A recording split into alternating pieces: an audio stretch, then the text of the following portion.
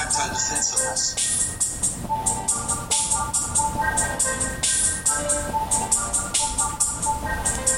Hello and good morning, good afternoon, wherever you're at and whatever time it is. This is Scott McNamara and this is What's New in Adaptive Physical Education.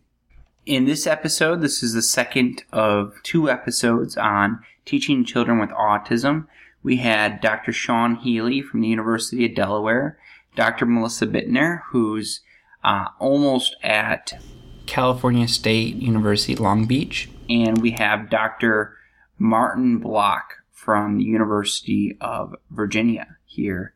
And, this is the first time we've had 3 researchers, but we're happy to have that, perspective. And in this episode, we kind of talk about some different approaches with working with kids with autism, specifically some different things that we look at when specifically we start talking about bullying, teaching strategies, how to educate the kids around our students with autism. And then I asked them, since we had a research panel, about some research that's going on in the field. So I hope you enjoy, and thanks for listening. It's all about having a toolbox of strategies that you can draw from for every child, because regardless of whether we're talking about children with autism or not, we're always aware about the uniqueness of the child. And that's particularly true for children with autism. So it's about having that toolbox of strategies, whether it's visual support, whether it's choice boards, for example, whether it's using timers. Many strategies are going to work, but they all won't work for every child. So it's about not being afraid to experiment with different strategies. It's about talking to special ed teachers, talking to parents, talking to the individual, the child themselves, to work out what strategies work best for them. And one thing that we didn't mention was that many of our children with autism have fixated interests. And when it's appropriate, it can be very effective to bring this interest into your physical education classroom. And I say when it's appropriate, for example, when it's an age-appropriate fixated interest. Sometimes we want to maybe broaden their fixated interest, but often it can be a very effective strategy. And I would say especially for the younger kids that I would have worked with autism, that can be a wonderful starting point. And of course, that would be coupled with using all those evidence-based strategies that Melissa and Martin spoke about. Absolutely. And just to hit, sometimes they do have age-inappropriate behaviors, and we do try to avoid those at times as well, though? If they have age-inappropriate fixated interests? Yes. Yes, so that is a controversial one. Usually aim, when it's not age-appropriate fixated interest, I wouldn't be afraid of bringing it into the classroom, but I would try and fade it as quickly as I could. That would be my approach. Okay. And I would try and broaden it as much as I can. And I'm doing that to support the child. Of course, I want to support their learning and use whatever motivational strategies I need to do that. But also I'm very aware, especially in the PE environment, we put up a lot of emphasis on social interaction.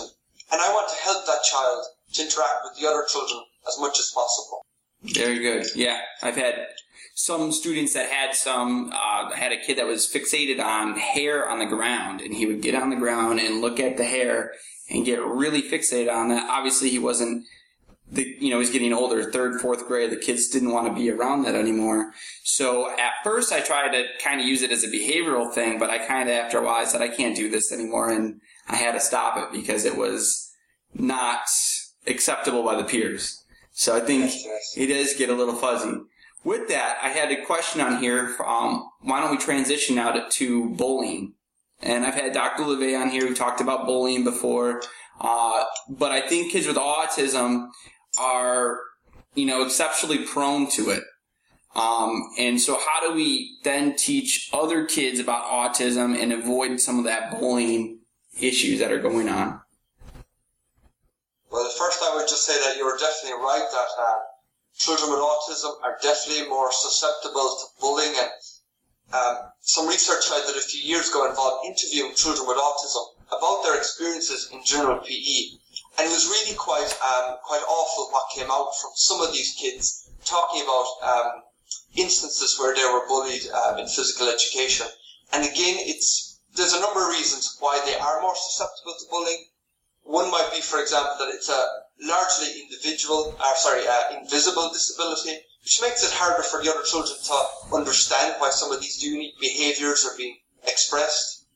And then again, when you think about the characteristics of autism, the social, the sensory, that desire for routine, they really conflict with PE. So the PE environment is an environment which specifically may expose the child's autism characteristics. So I think it is something that PE teachers have to be aware of. I think there's a number of things we can do to help alleviate the bullying. The first thing is we must prepare the classroom. We must have high expectations about behaviour, make the behavioural expectations very clear. When it's appropriate, we should educate our kids about diversity and about how individuals are unique. Whether a child has autism or not, you can be sure that they have some characteristics that makes them different from the child who is beside them. So we can frame conversations like that to help them understand the differences within the class. As well as that, we can help the child with autism themselves to advocate for themselves. We can help prepare them for the PE environment. We talked about social stories, for example, or systematic desensitization, whereby we gradually introduce them to that environment, the PE environment, so as they're not kind of thrown into this environment, become overwhelmed, and straight away they are isolated from their peers for that reason. So I think that any method we can prevent isolating them from their peers is going to really help these individuals. I think what Sean said was really good, but is there any other, off of that, is there other things that we can do to prevent bullying? I think Sean hit a lot of really, really, really good points. Some things that I've seen before observing others is maybe pointing, I think having good intentions as a PE teacher to maybe point out that Johnny has autism, and then kind of saying, he has autism, and then, explaining that, is this so, and then explaining that away to the students. I think explaining to the kids, especially if you're in 3rd, 2nd grade, what autism is, we're having a hard time explaining it now, even among, one another. How do we effectively do that and not also, I've seen it maybe a few times where I feel like they're almost bringing the kid down a level or two right in front of his peers still. Feel bad for him, pity him. And I'm asking, I don't have any answers. I'm just here to prod. I think it's a good point, and without doubt it's a very difficult thing to do. It's something I have tried to do on a number of occasions, sometimes successfully, sometimes maybe not so. The one thing I'm thinking about is a boy who could get quite aggressive, especially when he didn't get his own way. For example, I put him on a team with some people he didn't want to be with. Well, I definitely, how I framed that conversation with him and his peers, it was a small class, and he was okay with me having this conversation. He was an adolescent with autism. I didn't care so much about autism spectrum disorder, about that DSM-5 classification. What I wanted to get through to the students was, we have different ways to communicate. Some ways are appropriate, some ways are not appropriate. Sometimes, when this boy wishes to communicate, he does so in a very inappropriate way, maybe by being aggressive with equipment pieces, for example.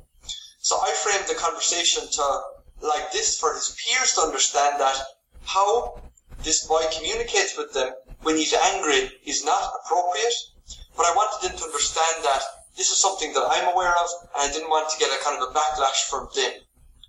And I helped them to understand this is what you can do when that happens. I want you to remove yourself from the situation, and I will work with this boy. So I framed the conversation very specifically to focus on the behaviour that was an issue that I was trying to overcome to make it a better learning environment for all the students. So I didn't frame the conversation about autism. I framed it about the actual behaviour that was the issue. I did also have some children who were very happy to talk to their peers themselves about their autism, and I found that was a wonderful wonderful thing for the child to do as well, to become an advocate for themselves, whereby the scenario I'm thinking of, it wasn't planned at all, but I overheard him speaking about some sensory issues. Specifically, her hair would start itching really badly in physical education. And she tried to explain this to her peers that this is why she's doing it. She runs, she gets sweaty, and her hair, it starts to actually feel painful, she said. So she started advocating this to her peers. So her peers weren't looking at this girl, watching her scratch her head furiously. They were kind of understanding and became more, had more empathy for this girl, to understand that she's actually feeling some pain because of this situation she is in. She's not just scratching her head because of what other reasons they may be. So if we can get them to advocate for themselves with our support, that's fantastic. Otherwise, I try and just be very specific with these conversations I have. I'd be interested in hearing other people's thoughts on this. I have one quick one. I think I'm going to use the term a guardian angel. You find 2 or 3 children who are well respected by their peers. You pull them aside and you talk to them about this child with autism. You don't have to go into, like Sean said, I don't need to know the DSM-5 definition. I just say this child has some challenges and he really needs some friends and some guardian angels to help. And I think that they can kind of protect the child a little bit, befriend the child a little bit. So I think that could potentially be a good solution. I've seen that done before. I think that could be very helpful. All right. I think it's an interesting conversation. I think all the things we just talked about on that bullying topic, I want to stress that I think that these things are very complicated. We can give strategies like we've talked about with evidence-based practices and bullying, but when you're in there, those things they're complicated. They can be very complicated. So with that, I'm going to kind of go now to maybe talking about some more drier stuff. I don't know if it's dry or not, but talking about assessment. And so if I'm going to, what are some, general guidelines and general assessments that an AP or PE professional can make to make eligibility and placement decisions for kids with autism? Well, I always begin with observing the child in the general physical education setting and looking to see just not if they're an expert or the best, but do they seem to have adequate, or if they're inadequate, are they significantly adequate motor skills, fitness skills, behaviors, things like that. That gives me a good start to see, because if the child seems to be doing okay, then I don't need to go to the next level and actually do a formal assessment. The formal assessment part is where I really struggle. We have a local school for children with autism here, and I'm often invited there to assess children. And I have a special form now for an untestable child, because the child won't do anything I ask them to do. They won't throw the ball, they won't kick the ball, they won't run, they won't jump. Now, the ironic thing is I'll turn my back and they're jumping and running and skipping and galloping. It's like, wait a minute, I just asked you to do that. Why aren't you doing that now? So I find that to be a real challenge. And what I've done recently is I've gone to a more positive approach to assessment. So I take the child, we have an option of a playground, an outdoor setting with bikes, or an indoor setting. And I ask the child, with the help of the child's teacher, where do you want to go first? You guide us, and let's let the child have fun and demonstrate to me some things they can do. And then within that setting, I try to tweak some things. So the other day we took a child to a playground, and he was running around, and I was, proceeded to say, well, let's play a little tag game. I'll chase after you, and then maybe can you copy me running backwards? Can you copy me skipping? And because it was a positive setting where he was comfortable, where he chose, he was more likely, and he was giving me things that I was really pleased to see. And then when he reached that comfort level, we could take him into the gym to try some more formal things, which again, he didn't do great on, but at least I felt like I had started positively and got a little better glimpse of what his skills were. Yeah, I think Dr. Block mentioned a lot of very relevant points there. And I think we have a whole lot of assessments we can choose from. But again, with these kids, many kids with autism, we have to make sure that we understand how we can best communicate with them. We have to understand how we can best motivate them. because we want to be sure that when they're performing their assessment with us, they're performing to their best of ability. So we have a true representation of their motor skills, for example, of their fitness. I think giving them choice is a wonderful thing, giving them a kind of controlled choice. Recently, I was trying to do also TGMD with a boy with autism, and I used dice whereby I had different components of the TGMD on either side of the dice, and I was able to get the child to roll the dice, and he was far more likely to perform the motor skill that came up on the dice than the motor skill that I would tell him to do. So we can be kind of creative with motivational strategies like this. Also, again, using schedules, for example, to lay out the activities the child will be doing, that would be helpful also. And finally, I would never, if I was to be assessing a child, I would make sure that I had practiced these activities or these skills with the child prior to the assessment. I wouldn't like the child to go in cold, as they say, into the assessment. I want to prepare the child to make sure that I have some routine established. So when the child is ultimately being formally assessed, he has or she understands what the process involves. And don't forget to try to present the test in the manner that might be best suited for them. For example, picture task cards have been validated for the TGMD3 by Breslin and Rudisill. So if you've got a visual student with autism, encourage you to use that because verbal communication may not be their best method of communication. Very nice. That's a great point. And so we can bring in those strategies for instruction or communication, and also we can think about the environment. Think about, like Dr. Block says, an environment they're comfortable in, but also maybe a quieter environment, maybe free of distractions, for example. We give them ample time for rest breaks, for example. Maybe we use reward systems. These type of strategies will also help you to have a successful assessment with your child. Yeah, great points. And one more thing, just to kind of share the complexity and the challenges of this. So I'm demonstrating skipping to a child and asking them to skip. First, the child has to pay attention to my legs, because that seems to be the critical aspect of skipping. What if the child's looking at my nose or my ears or my clipboard or something behind me? So I'm not even sure what the child is attending to. So that's the first challenge. Now, let's say I can get the child to attend to what I'm looking for. Can the child translate that to his body to say, okay, I see what the legs are doing. Can I get my legs to do it? So that's another thing that children with autism struggle with. And then finally, like Sean mentioned before, motivation. So I've seen it. I can get my legs to do it, but I don't really want to skip. So thanks for playing. I'm done. And so all those pieces anywhere along that chain or multiple places makes it really difficult for a child with autism to demonstrate what they really can do. So that just assessment is really, really challenging. In addition to, the point needs to be made that it's important to use some type of standardized test in case you are brought to a court of law. So all of that on top of everything else that we just discussed. So we're getting to the end of our podcast, and I want to say thank you once again. And I really want to apologize, Dr. Block. I don't know how that email thing happened, but thank you so much for being on. I don't normally have three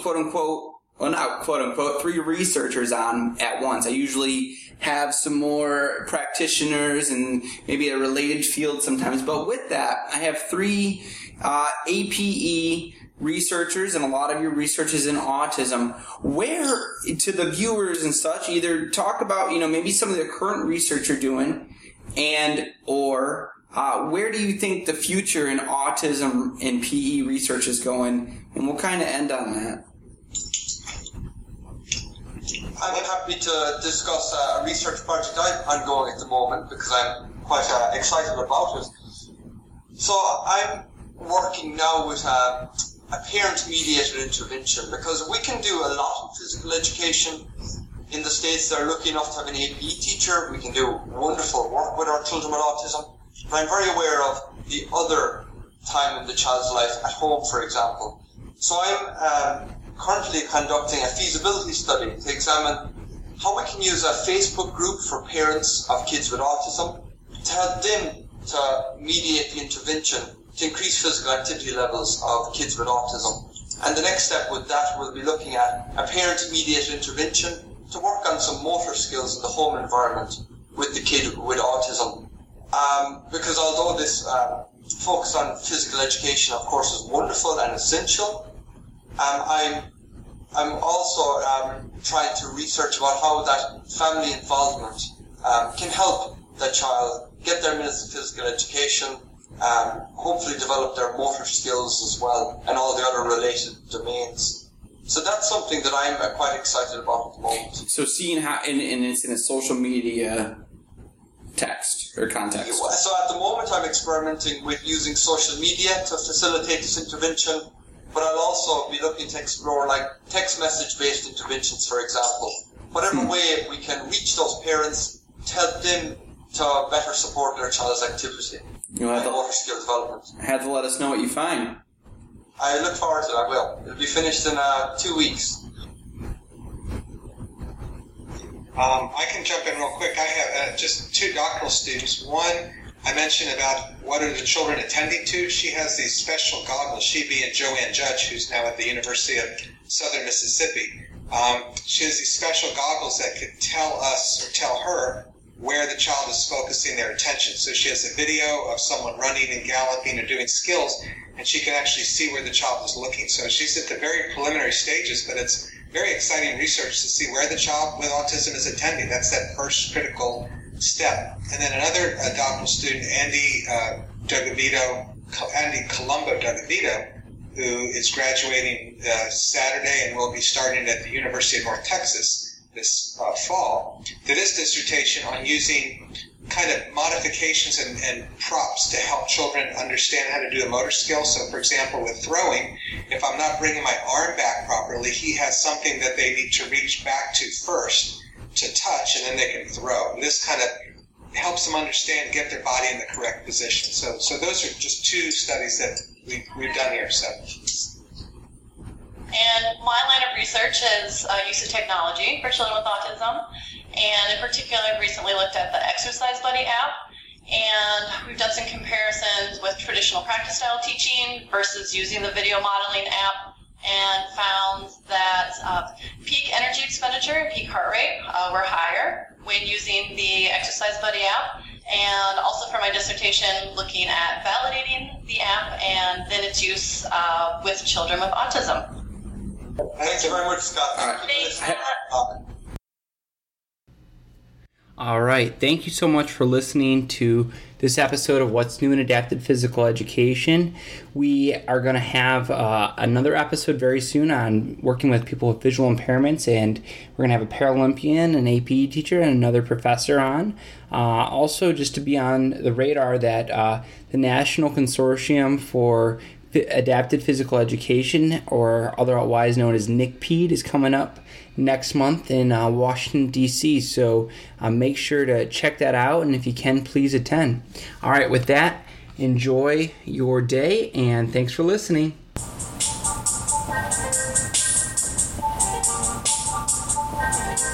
These children might be experiencing some tactile defensiveness.